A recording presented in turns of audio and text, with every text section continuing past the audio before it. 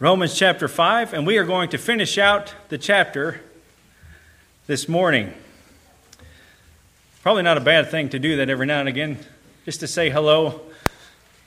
Yes, this means we are Baptist.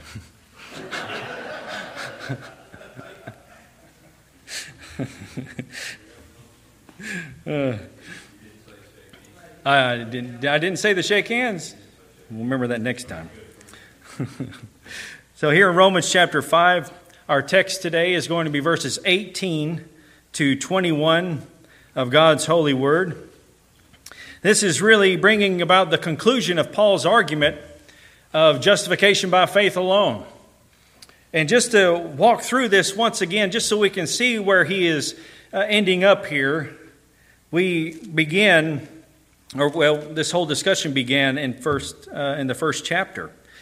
After Paul gives his initial greetings, just like he normally does, he begins to indict really all the world under sin. In chapter 1, verse 18, the very familiar passage is, "For the wrath of God is revealed from heaven against all ungodliness and unrighteousness of men who suppress the truth in unrighteousness, because that which is known about God is evident within them, for God made it evident to them. For since the creation of the world, his invisible attributes, his eternal power and divine nature have been clearly seen, being understood through what has been made, so that they are without excuse."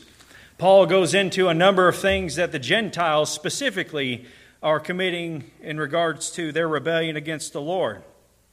That the Gentile nations are notorious for heaping up to themselves idols, bowing down and worshiping these idols, not giving thanks to the one true God. They commit all kinds of sexual immoralities, as you read later on there in chapter 1 of Romans. God gives them over because of their idolatry, because of them not giving thanks to Him. He gives them over in the lust of their hearts to impurity, so that their bodies rather would be dishonored among them. For they exchanged the truth of God for a lie and worshipped and served the creature rather than the Creator, who is blessed forever. So you have God giving them up to degrading passions, women exchanging the natural function for that which is unnatural, and in the same way also men abandoning the natural function of the woman and burned in their lust towards one another, men committing indecent acts with each other and receiving in their own persons the due penalty of their error. You have those that are mentioned in the text as well that give hearty approval to such things, even though they understand that such sins are worthy of death. But then he begins to turn his attention back to the Jews. This is the Gentiles. This is primarily what the Gentiles do. The Jews, he's anticipating, are going to be agreeable to what he's saying. Yes, the wrath of God comes upon all that you just mentioned, all the things that you just listed, they would be agreeable to. But then Paul begins to turn his attention to them and indict them. He says in chapter 2, "Therefore you have no excuse, every one of you who passes judgment, for in that which you judge another, you condemn yourself, for you who judge practice the same things. And we know that the judgment of God rightly falls upon those who practice such things." So he is indicting the Gentiles, all under sin, under the wrath of God. He's turning his attention now to his Jewish audience, who believed at this particular time that salvation was just for them. The Messiah was coming in order to redeem only them, though they did have a very skewed view of the Messiah, more as a political ruler than being the Son of God, as the Scriptures had foretold. So he's indicting the Jews that they too are under the penalty of sin because they practice the same thing, even though they themselves have the law of God. They know better. The Gentiles don't have the law of God. They have the law of God written on their hearts, and so they have a conscience that bears witness to the wrongs that they do, though they suppress that. But the Jews had the law of God. They had the clear revelation of God of what was right, what is not. And so Paul begins to speak to them. You are also under the judgment of God. He tells them also, as you get into chapter 2, that they rely upon their heritage of being Jews. They rely upon the fact that they have the law. They rely upon the fact that they have circumcision. And Paul says, just because you bear the name Jew, just because you have the law of God, and just because you have the sign of the covenant of circumcision, this does not mean that you are spared from the wrath of God. for you too are under the wrath of God. And he begins to pull from many Old Testament passages as you get into chapter 3 in order to demonstrate to the covenant people that yes, you too are under the judgment of God because you too are under sin. And that's where those many passages that are really taken from the Psalms, except for one, come into play in chapter 3 when he says that there are none righteous, not even one. There are none who understands. There is none who seeks for God. All have turned aside. Together they have become useless. There is none who does good, not even one. And he goes on. And he is taking Old Testament passages that the Jews themselves had, that they read, no doubt, and knew very, very clearly. And he's relaying them back to them. These are passages that you know. And these passages are acknowledging that you too are under sin, because there are none righteous, not even one. There are none who seek after God, not even one. You all are under sin. And he's building this case in order that he may present the greatest news to all the people, Jew and Gentile alike. Whereas you are all under sin, he says, you depend on the law. The law is not going to save you because we acknowledge that there are none that will be justified by the works of the law. The law gives us knowledge of sin, as he says in verse 20, but then he gives the great news that he's leading all of this up to when he says in verse 21, but now apart from the law, the righteousness of God has been manifested, being witnessed by the law and the prophets, even the righteousness of God through faith in Jesus Christ for all those who believe. For there is no distinction. For all have sinned and fall short of the glory of God, being justified as a gift by his grace through the redemption which is in Christ Jesus, whom God displayed publicly as a propitiation in his blood through faith. This was to demonstrate his righteousness, because in the forbearance of God he passed over the sins previously committed, for the demonstration, I say, of his righteousness at the present time, so that he would be just and the justifier of the one who has faith in Jesus. So here's the case. You depend on the law. The works of the law cannot save you. The law only gives a knowledge of sin. You depend on your name bearing the name Jew. Just because you're part of the covenant people, you're still under sin, and you're still under the wrath of God. Just because you have the rite of circumcision, you are still under sin. You are still under the judgment of God. How then may we escape? And this is where what we just read, Paul brings to the forefront. It's apart from the law that the righteousness of God is been manifested. It's been made known. It was witnessed in the law and the prophets. The law and the prophets foretold of this very thing that Paul's elaborating on. But it's the righteousness of God that is made known through faith in Jesus Christ for all who believe. All have sinned, all fall short of the glory of God. And so he says, being justified as a gift by his grace through the redemption which is in Christ Jesus. This is the answer to the dilemma. How may we be right with God? If the law isn't going to do it, what will? And Paul is bringing this to the forefront, that you're justified by a gift. You're justified by the grace of God. This is a gift of God. And you're justified on the basis of the one whom God displayed as a propitiation, which is a satisfaction in his blood through faith. So he is bringing out Christ, and he's saying Christ is the propitiation. He's the satisfaction of our sins. He is the one who took the wrath of God off of the sinner, took it upon himself, satisfied the justice of God in place of those who would believe. In the forbearance of God, he says, this is that patient restraint of the Lord whereby he refrains from exercising his judgment, enforcing the payment for the debt of sin because it was at a proper time he would do so in Christ. He passed over the sins previously committed for the demonstration of his righteousness at the present time, so that through Christ, through his life, through his death, through faith in him, God would remain just and be the justifier of the one who believes. This is the good news. This is the gospel. And he is affirming not only what he is saying here in chapter 4 by once again reiterating justification by faith, but he's using the two great examples from Jewish history in order to prove his point that justification by faith is what has always been. There was never a time in the history of Israel, in the history of the world where anyone was ever saved by the works of the law. The law can only condemn. The law can only bring a knowledge of sin. And he uses Abraham as his prime example. The text in Genesis 15 says, Abraham believed God, and it was credited to him as righteousness. He uses David. David in the Psalms, in verse 7 of chapter 4, he says, Blessed are those whose lawless deeds have been forgiven, whose sins have been covered. Blessed is the man whose sin the Lord will not take into account. This is David writing in the Psalms. David was the one who penned Psalm 119, the longest chapter in all the Scripture, and the entirety of it is all about the law of God, David's love for the law of God, upholding the law of God. It's sweeter than honey to his mouth, all of the wonderful things that he said of the law of God.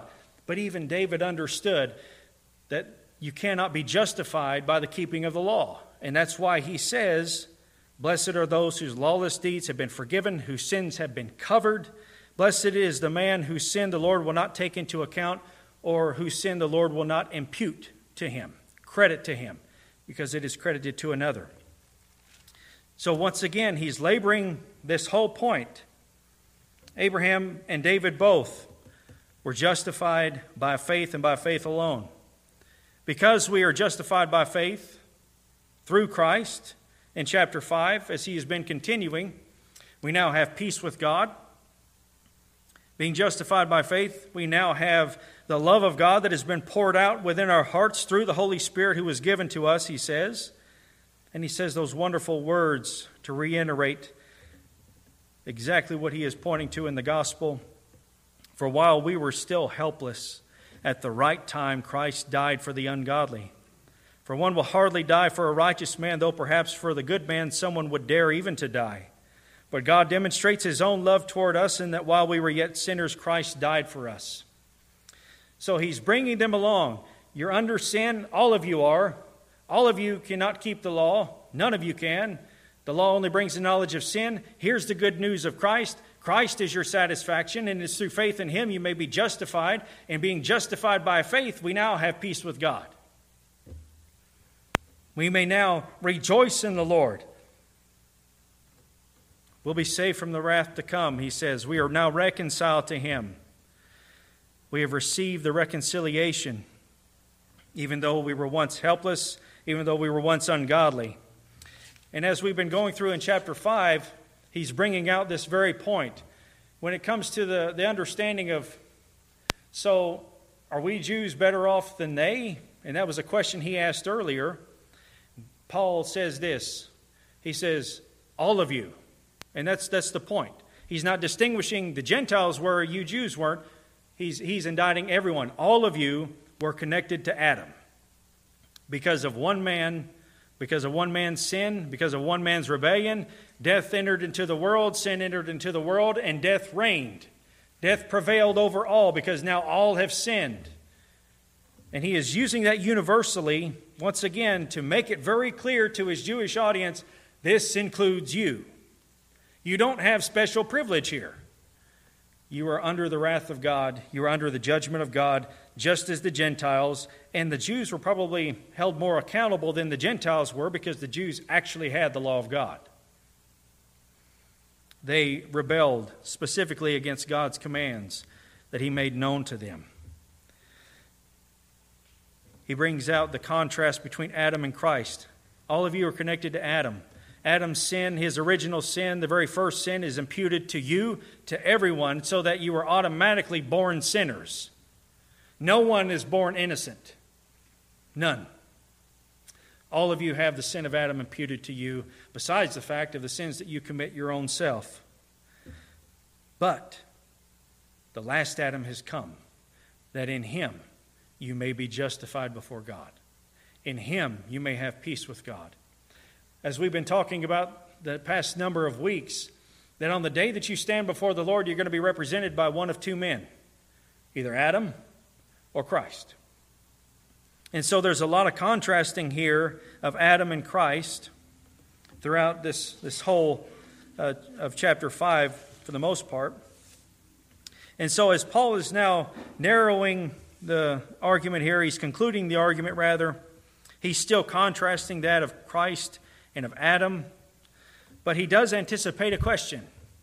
He anticipates the question by the Jews, okay, if the law only brings the knowledge of sin and the law is not what will be the factor of us being justified before God, what's the purpose of the law? What about the law? And he anticipates that question because the law was indeed vital to the covenant people.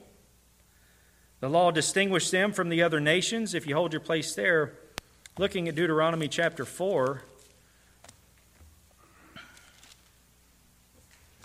verses 7 and 8, you have this said. Actually, verse 6, we'll start there. So keep and do them, for that is your wisdom and your understanding in the sight of the peoples who will hear all these statutes and say, surely this great nation is a wise and understanding people. For what great nation is there that has a God so near to it as the Lord our God whenever we call on him? Or what great nation is there that has statutes and judgments as righteous as this whole law which I am setting before you today? You also have not only the giving of the law which distinguishes them above all the other nations in the world, but it's by the upholding of the law and the keeping of the law, the doing of the law, whereby they may keep covenant with God. You have in Deuteronomy chapter 27 and 28, the blessings and the curses. If you rebel against the Lord, this is what you will face. If you keep the commandments of the Lord, this is the blessing that you will receive. So the law was very, very important. But we begin to understand even more, not only from those Old Testament passages we looked at, but the ones we will look at today as far as what Paul is saying here, of what the purpose of the law was. Again, it was never a matter of bringing salvation. It was establishing righteousness in the nation, how they should live before God, but no one was ever saved by the keeping of the law. So, the Jew may ask, so if what you're saying is right, speaking to the Apostle Paul, where does the law fit in? If salvation is by faith and not by the works of the law. And this is what we're looking at today. We'll see once again that Christ and Christ alone is the foundation of our justification before God. He's the only means that God has appointed whereby we may be justified. We'll see also that God declares us to be something that we're not. God declares you to be just. God declares you to be righteous before you are actually made righteous. We see the purpose of the law, that the law condemns, shows us our sin, but also the law guides us into righteousness. So I pray as we work our way through this that it will once again bring encouragement to our hearts, giving us great assurance of our salvation in Christ and Christ alone, and giving us an understanding also of what He has done and how He has given us the guide of this law in order to guide us through life. So if you would, please stand for the reading of God's Word. This is Romans chapter 5, beginning of verse 18. This is the inspired, inerrant, authoritative, infallible words of the living God. And let us give our attention to the Holy Scripture. So then, as through one transgression there resulted condemnation to all men, even so through one act of righteousness there resulted justification of life to all men. For as through the one man's disobedience the many were made sinners, even so through the obedience of the one the many will be made righteous. The law came in so that the transgression would increase, but where sin increased, grace abounded all the more, so that as sin reigned in death, even so grace would reign through righteousness to eternal life through Jesus Christ our Lord. Let's pray together. Gracious God and our Father, we humbly come into your presence. Father, we ask that by the Spirit of God that our minds would be open, our hearts would be open to receive what you have prepared for us in your word. We pray that Christ our Lord would speak to our hearts, using his word and applying it by the Spirit of God to us, to give us a greater understanding of the salvation that we have freely received in Christ. of what He has done for us, and, Father, of what He desires of us as we walk through life. Father, I pray that ultimately Your name would be glorified, Christ would be magnified in our hearts, and the Spirit would rejoice among Your people, doing a great work within us, conforming us to be more like Your Son. Father, bless the preaching of Your word. May it accomplish all You desire in us. For in Jesus' name we pray, and all of God's children said, amen. Please be seated.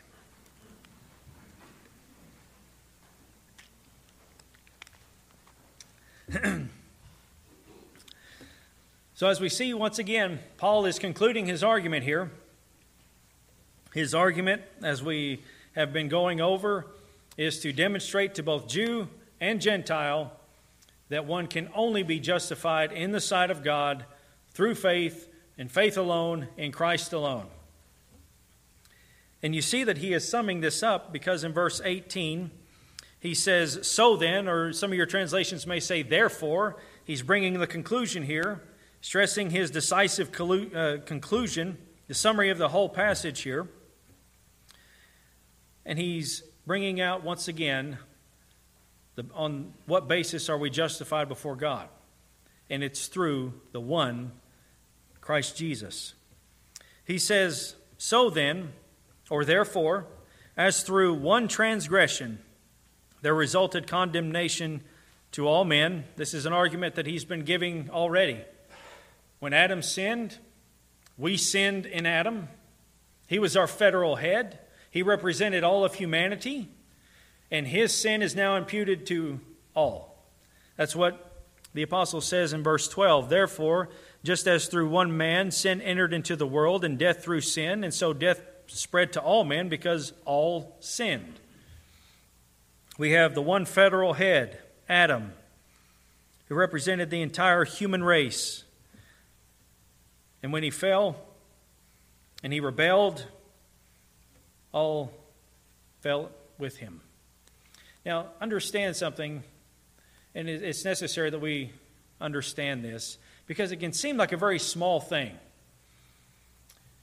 It seems, like for even like R.C. Sproul, and I know most everyone has seen the video of R.C. Sproul when he was asked the question, why was the punishment for Adam's sin so severe?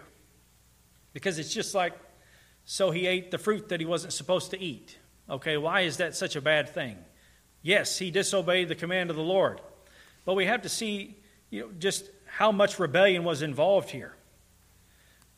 Now we understand that Eve was deceived, but Adam freely took. And sin is attributed to Adam, not Eve. Adam was the federal head. But think about what all took place.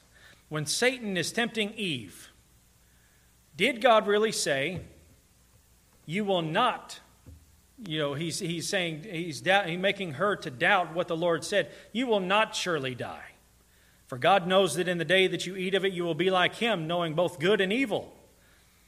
And so not only is he causing doubt in her based on what the Lord had said, he's causing doubt in her based on his character, that God is somehow withholding something good. And so then she blatantly allies herself with the enemy in rebellion against God, and Adam does as well. So this is a great rebellion that is taking place here. It's not just a matter of eating a piece of fruit. It's allying yourself with the enemy, the epitome of evil, in rebellion against a holy God. But the good news came thereafter. And this good news that came thereafter, mentioned in Genesis 3:15, is the very news that Paul is elaborating on here. He says to the woman, he says to the serpent, I'm going to put enmity between you and her, between your seed and her seed. And what's he saying? You all have allied yourself. I'm going to make enmity to be between you two. He's saying to Satan himself, she allied herself with you against me, but you can't have her. I'm going to redeem her. And so I'm going to put enmity between your seed and her seed. He's going to crush your head. You're going to bruise his heel. That's the promise of the Redeemer all the way back in Genesis 3:15, which institutes the covenant of grace that we see throughout the flow of Old Testament history into the New. That God is bringing about the one who will bring back redemption, who will reconcile the ones back to himself, that will be the new federal head. Whereas in Adam all die, all are spiritually dead, a new federal head is coming, and he is referred to as the last Adam. So then, as through one transgression there resulted condemnation to all men, this is universal, all that are connected to Adam. Even so, through one act of righteousness there resulted justification of life to all men. Now, as we've been talking about within this whole section of God's Word, that you have to understand these words by the qualifying passage. What I mean by that is, you've heard the saying, as we talked about last week, that all means all, and that's all means. Well, we know right off the bat that's not right. If we were to say, all of us are going to the restaurant, we don't mean that everyone in the world is going to the restaurant. We mean our group is going to the restaurant. It's the same kind of qualifier here. All who are connected to Adam, which is universal because all mankind is connected to Adam, are regarded as guilty, are regarded as sinners. The verdict laid to them is guilty. But all who are connected to Christ, and who are those who are connected to Christ, but those who have received this gift of righteousness through faith. And that's what he says in chapter 3. That's what he's elaborating on further. All those who are connected to Christ is who is in view here. Their result is justification of life. If we take the word all here in the same manner that we take all in the first portion of verse 18, we would have to be universalists. We would have to say that all mankind is going to heaven regardless if they ever believe or they don't believe, because Christ has paid the penalty. All men are dead in Adam. All men are made alive in Christ. But we know that's not so. We know that people are going to die and they are going to endure the righteous judgment of God in hell, because the Scripture affirms that to us. So the word all has to be qualified by the passage itself, and it is referring to all who are connected to Christ, who are represented by Christ, who have placed faith in Christ, who believe. He is now the new federal head. And by his one act of righteousness, it results in justification of life to all who are connected to him. Whereas Adam was created innocent, he was created in a perfect state, he sinned. He didn't just miss the mark, he transgressed the law of God. He blatantly went another way, is the idea there. The last Adam, the Lord Jesus, is the one who is able to reconcile us back through his work. We are saved by works, just not ours. His work. And again, as we're talking about the work of Christ, that is the basis for our justification before God, we have to remember these very things. God is absolute perfection. God is holy. He's in a category all to himself. That's what the word means. Holy. It means he's a cut above us. A category all to himself. Absolute perfection in everything he does and in his being. And his holiness demands justice for sin. In order to come into his presence, it must be perfection. You must be perfect. And you can't do it, and I can't do it, because Adam's sin has been imputed to us first and foremost. And we sin. So this is why it was necessary, once again, as we talk about the work of Christ, this is why it was necessary for Christ not just to come to earth to go straight to the cross, but for Christ to come to the earth, the God-man, fully God, fully man, or truly God, truly man, as the creeds say. A perfect representative of humanity, a perfect representative of the divine. This is why it was necessary that he be born of a virgin, to break the cycle, for one, of inheriting original sin, having Adam's sin imputed to all of his posterity. This is why it was necessary that Christ live out his life perfectly. And he lived for 30 years before he ever began his ministry as the Messiah, before he ever did his first miracle. Why? And it goes back to that truth again. He was actively fulfilling the law of God to its perfection, doing the very thing that the first Adam could not do. Keeping covenant with God, perfectly obeying His law, being declared righteous because of His own righteous works. And it is His life, His perfection, that is imputed to you through faith. And then we look at the cross. We see what had occurred on the cross as we read in Romans chapter 3, that He was our propitiation, our satisfaction. We remember this, that yes, everything that was done to Christ the man, the beating that He took, them ripping out the hair of His beard, beating Him, putting the crown of thorns on His head, letting the thorns sink into His head, taking all the lashes that He did of the cat o' nine tails, everything He felt, absolutely, without question. The pain that He felt when He was nailed to the cross, the nails going in His hands and His feet, the agony of trying to pull yourself up in order to take a breath, He felt all of that. But I want to be careful, but just listen. This was not what atoned for your sins. Something else happened while He was on the cross. Yes, He felt all the agony of what man had done to Him. But what God demands is justice for breaking His law. And the debt must be paid to God, not to man. And so this is where we understand that God, the Holy One, poured out His righteous wrath out upon His Son while His Son is hanging on the cross. And this is when He cries out, my God, why have you forsaken me?" Because we know that this is the moment in which Christ begins to pay the penalty of all those who would believe in Him as He endures their judgment, as He endures their punishment, their condemnation. God is pouring His wrath out upon His only Son. When Christ says it's finished, this means Christ satisfied the justice of God. And so, when you're looking at the complete work of Christ, it is His life that you're saved by. It is His death that you're saved by. It's His resurrection that you are saved by. It's His work as our mediator now that you are saved by. His life is imputed to you through faith, that when you believe in the Lord Jesus Christ and what He has done, His life and His death, His righteousness is credited to your account as if you had done it, as if you had kept the law of God to its perfection. Your unrighteousness is credited to Him, and He paid the penalty on the cross for it. So here you have the great exchange that had taken place. Through His obedience,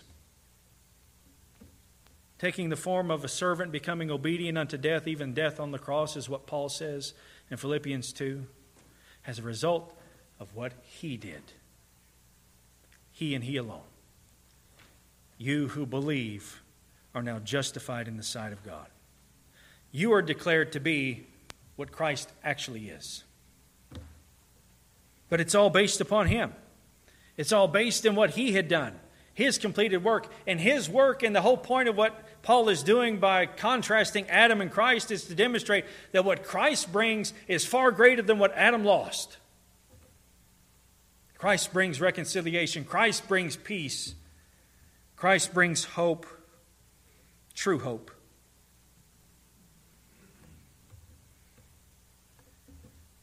He was the one in whom we have redemption. He alone. And there's a purpose by emphasizing that. Because if the whole point of this is to prove to his Jewish audience, you are not saved by works, then this is also to demonstrate to us as well, you are not saved by your works. There is only one that's being mentioned here as far as the basis of our justification. And it isn't you. And it isn't me. And thank the Lord that it is not. It is all Him. That's why the object of your faith is Christ and Christ alone. The object of your faith is not you, but Him. Outside of yourself, you have to look outside of yourself and you have to behold the Son, the one who completed it all. And there is nothing left to do. When he says it is finished, he says it is paid. It's paid in full. And the Father accepted his sacrifice on your behalf when he raised him up from the dead. If we may wonder, but did Christ really die for these particular sins? If the Scripture affirms that Christ died for your sins, past, present, and future, and the Father raised him up from the dead, that means the Father accepted the sacrifice on your behalf for all your sins. And there are none left to pay for. We are justified through Christ alone. And because of that, we have life. We have justification of life. We have life in him even now as we are here. We have life in him whenever we go to be with Christ in what's referred to as the intermediate state. You think of how death is being referred to. Death is a very unnatural occurrence in life. We try to put spins on it and everything else in order to lessen the pain of death.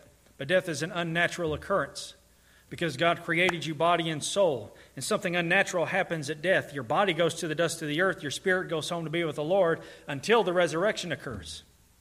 But when that does happen and you go home to be with the Lord, then you do have life and you do have eternal life. And then when the consummation of all things comes and you are glorified in him, receiving a physical glorified body, you have life again. You have life to look forward to on account of the one, Christ Jesus. You are justified through Christ. And then verse 19, which is a very comforting passage as well. Verse 19, he is saying something about our justification. And this is important because we often think to ourselves, okay, the Scripture affirms that I'm justified before God. I'm declared not guilty, but I really don't feel like it.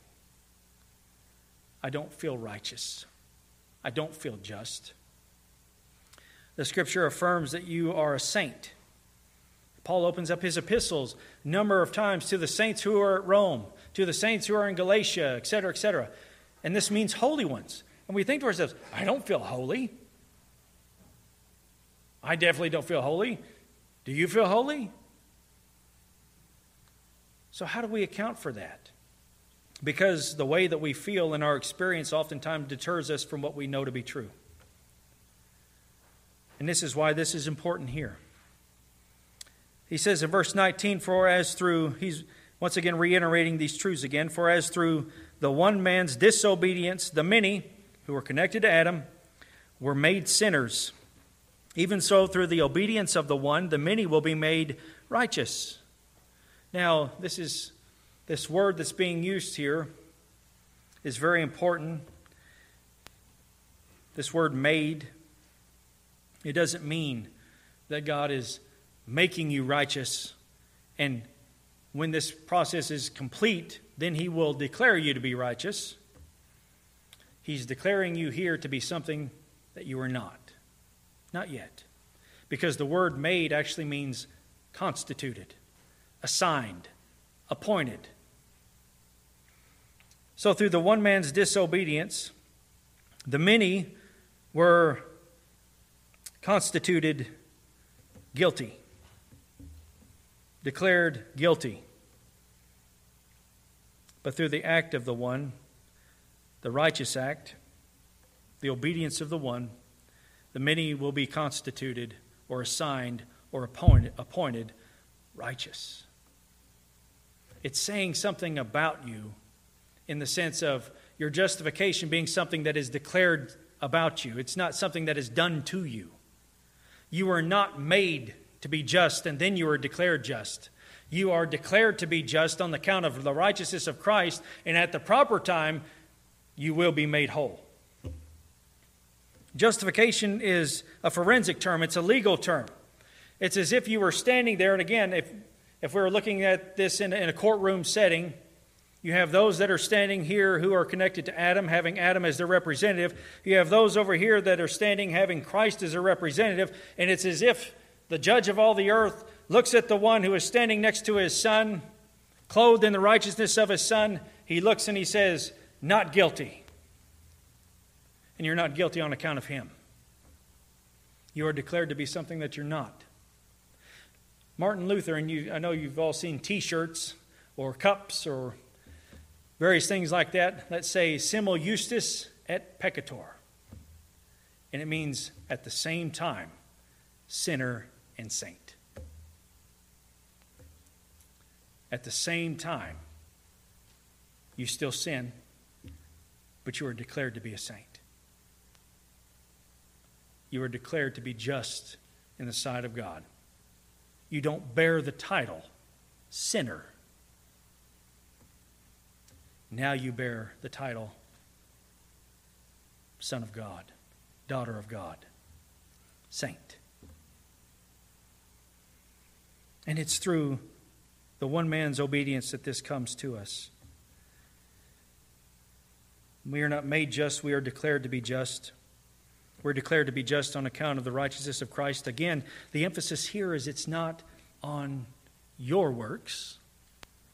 It's not on your ceremonies or your rituals or any of these things. It's based in Him.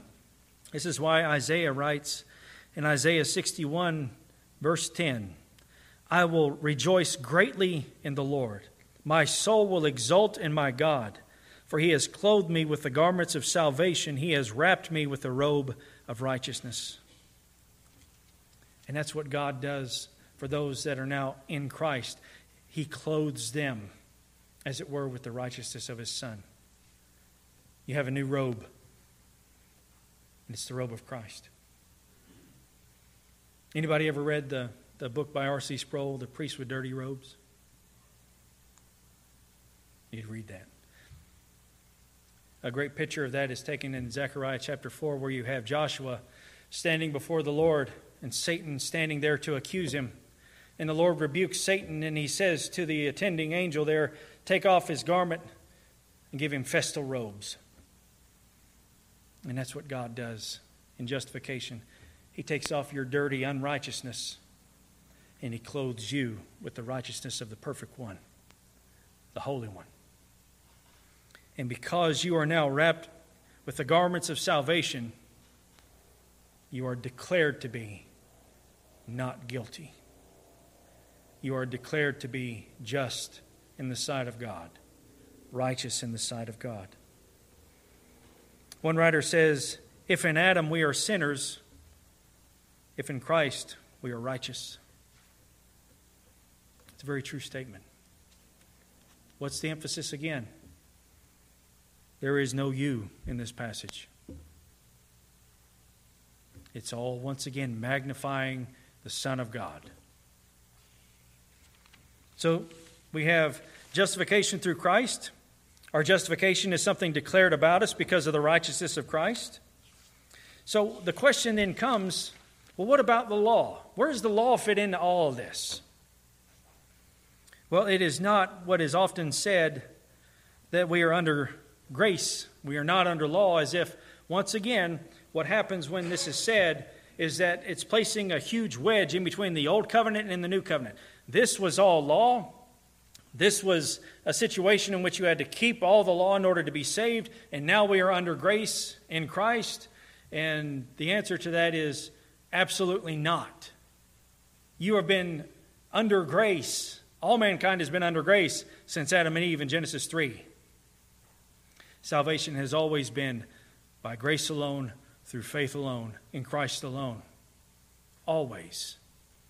None other could ever pay the penalty of sin. If that was possible, then it would be unnecessary for Christ to have even come.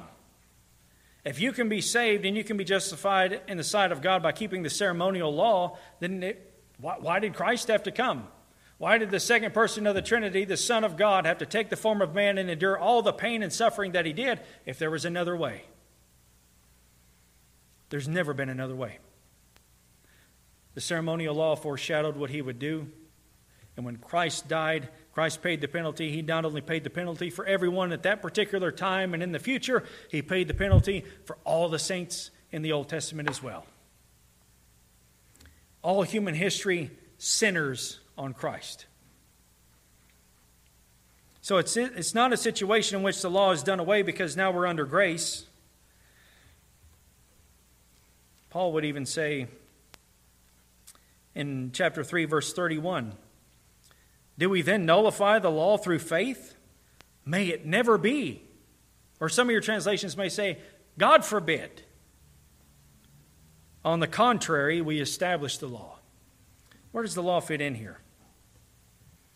Well, here's what he says. He says the law came, this is very interesting what Paul says. The law came in, or came alongside, so that the transgression would increase. So that the transgression would increase. He says earlier that death reigned from the time of Adam until Moses.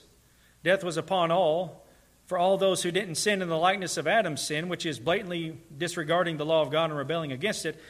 But at the time of Moses, then you have the law that is given. The Jews may regard this as a time in which now the law is given, we can do those things and be saved. And what Paul's saying is, no. The law came so that the transgression would increase. Not so that you may have justification before God. Now, what does he mean by that? That is language that would probably have shocked his Jewish audience. What do you mean? What does that even mean? The law came in so that the transgression would increase? Well, here's what he says in 1 Corinthians chapter 15. He says very similar language, and then we'll go to Galatians. But in chapter 15, the great resurrection passage of 1 Corinthians, he says, verse 55, we'll start there just to put everything in context. O death, where is your victory? O death, where is your sting? Listen to what he says. The sting of death is sin, and the power of sin is the law. But thanks be to God who gives us the victory through our Lord Jesus Christ. The power of sin is the law? In Galatians chapter 3, this is a little lengthy, but think of what the apostle is saying here beginning in verse 15 as he gives the intent of the law. He says, brethren, I speak in terms of human relations, even though it is only a man's covenant, yet when it has been ratified, no one sets it aside or adds conditions to it.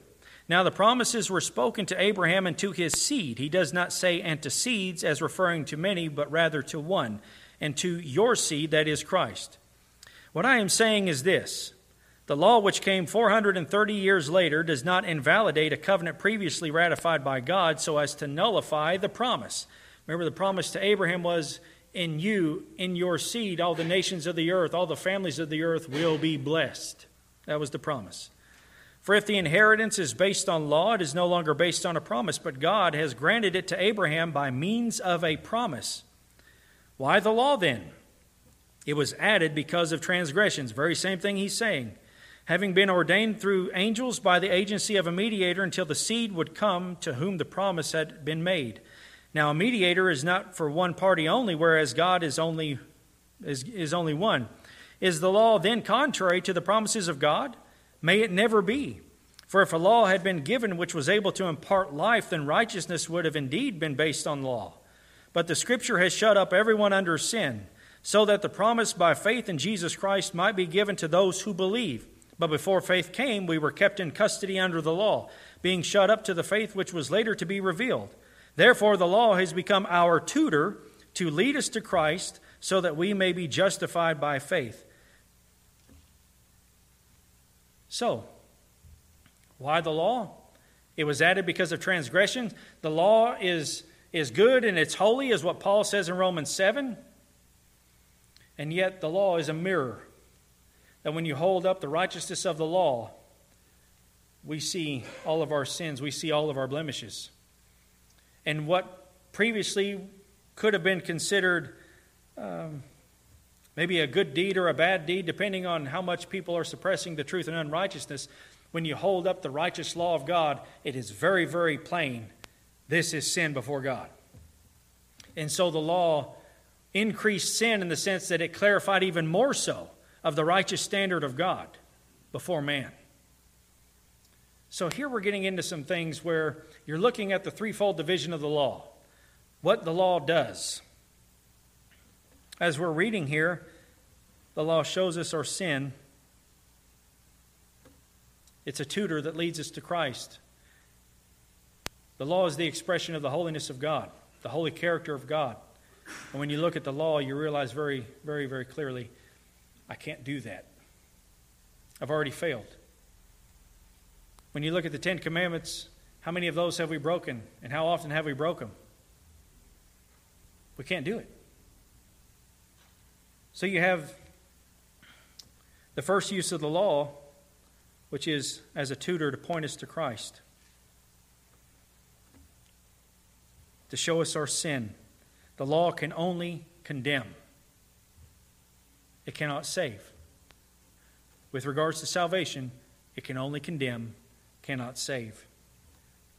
And so the law was given so that the transgression would increase, that we would see very clearly our shortcomings, that we are not righteous, not even one of us.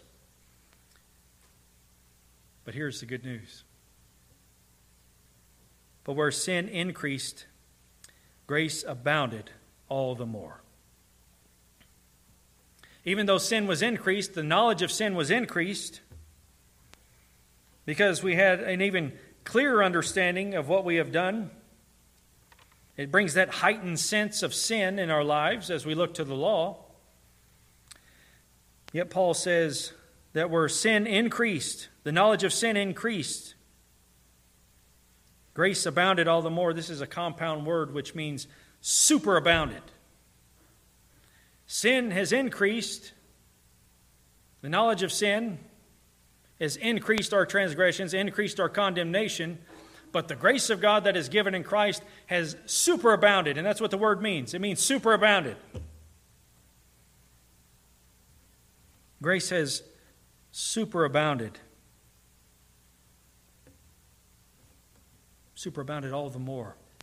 It's prevailed all the more. It's increased all the more. It's overflowing all the more.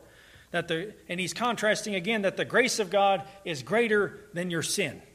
The grace of God is greater than all your transgressions and in all your rebellion. There is not a sense in which there are certain sins that you can commit that will keep you from the grace of God. Paul says that there's nothing that will keep you from the love of God. There is no sin. Because the grace of God abounds even more, even in view of an increasing of sin and the knowledge of sin. Grace abounds all the more. That should be very comforting. We have certain sins in our own life that we think of and we say, how did I ever do that? How was that ever possible that I committed that? It's something that haunts us. Am I really saved? Look at what I did. Look at what I said. We have those thoughts often that perhaps go through our minds. But again, here's what he says. Grace abounds all the more. You have had a number of contrasts here in chapter 5 from the lesser to the greater. And this is another one. Sin increased, but this is to show that God's grace increased all the more and is overflowing. Sometimes this is not at all to give us a license to sin, as the apostle will say in the very first verse of chapter 6. What shall we say then? Are we to continue in sin so that grace may increase? God forbid. But the knowledge of our own sin and the awareness of the grace of God that abounds even more can be used in the sense of leading us to cling to Christ even more. As we recognize our sin and we recognize our shortcoming and the fact that God still sent Christ to die for us at the right time, us ungodly people, our sin can drive us to Christ even more, to be so much more thankful and appreciative. This is what I've done, but what I've done has no hindrance on what you have done. Anything that I do can never compare to what you have done for me. Grace abounds all the more. So that as sin reigned in death Death passed upon all because of sin.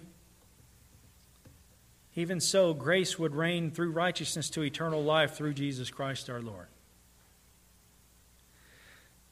The grace would take the place of the evil monarch, as death and sin are personified here. As Dr. Lawson said, that death is an evil tyrant, an evil monarch. Now it's sin. Sin reigned in death. And because of the one who came, who lived the life that God demands of us, who paid the penalty in our place, that the grace of God is now bestowed upon you, that you have received the favor of God on account of the righteous one, Jesus Christ our Lord. So now that grace would reign in your life, grace would reign through righteousness to eternal life. And here we can get an understanding too of where the law fits in, because all this is connected to what he says in verse 20 about the law. The grace that is now granted to you, that reigns through righteousness to eternal life. What does that mean? Whereas before we could only sin, transgressions increasing under the wrath of God, and now because of the grace of God, we've been given a new path in life to walk in paths of righteousness for His name's sake and to look forward to the hope that we have in Him. And that path of righteousness is grounded in the law of God. Martin Luther said this. He says that the Lord uses the law as a rod to beat me to Christ. Then He gives it to me as a walking stick to walk me through life. When you wonder what it is that God requires of us or what God is pleased with, we look to the law. We see that these things are good because they're part of the righteous character of God. It's the expression of the holiness of God, is the law. When we talk about being conformed to the image of the Son, this is very important. When the Scripture affirms to us in Romans 8, for example, that we are being conformed to the image of Christ, this isn't some arbitrary thing that is being mentioned here. When you think about what Christ has done, He actively fulfilled the law of God to its perfection. He perfectly obeyed the law of God. So that if we are being conformed to the image of Christ, what then is the basis by which we are able to walk through life in righteousness and in holiness of the truth? With the law of God. So, from the time of the early church through the time of the Reformation, you had the threefold division of the law. The first use of the law was to expose our sin. The second use of the law was to restrain evil in society, that Paul mentions in 1 Timothy 1. The third use of the law is to walk us through life.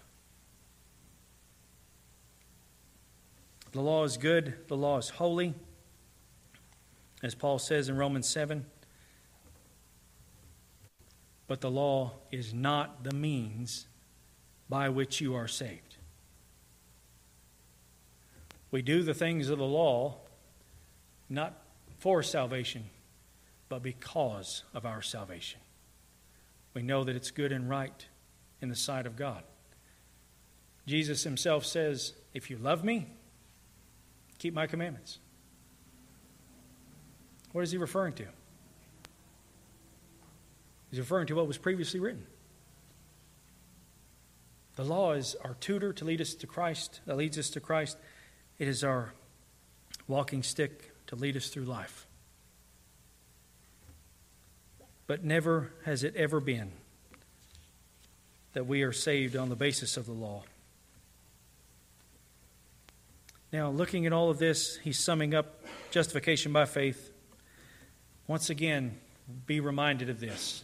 There is only one being mentioned in the passage as far as the basis of your justification before God.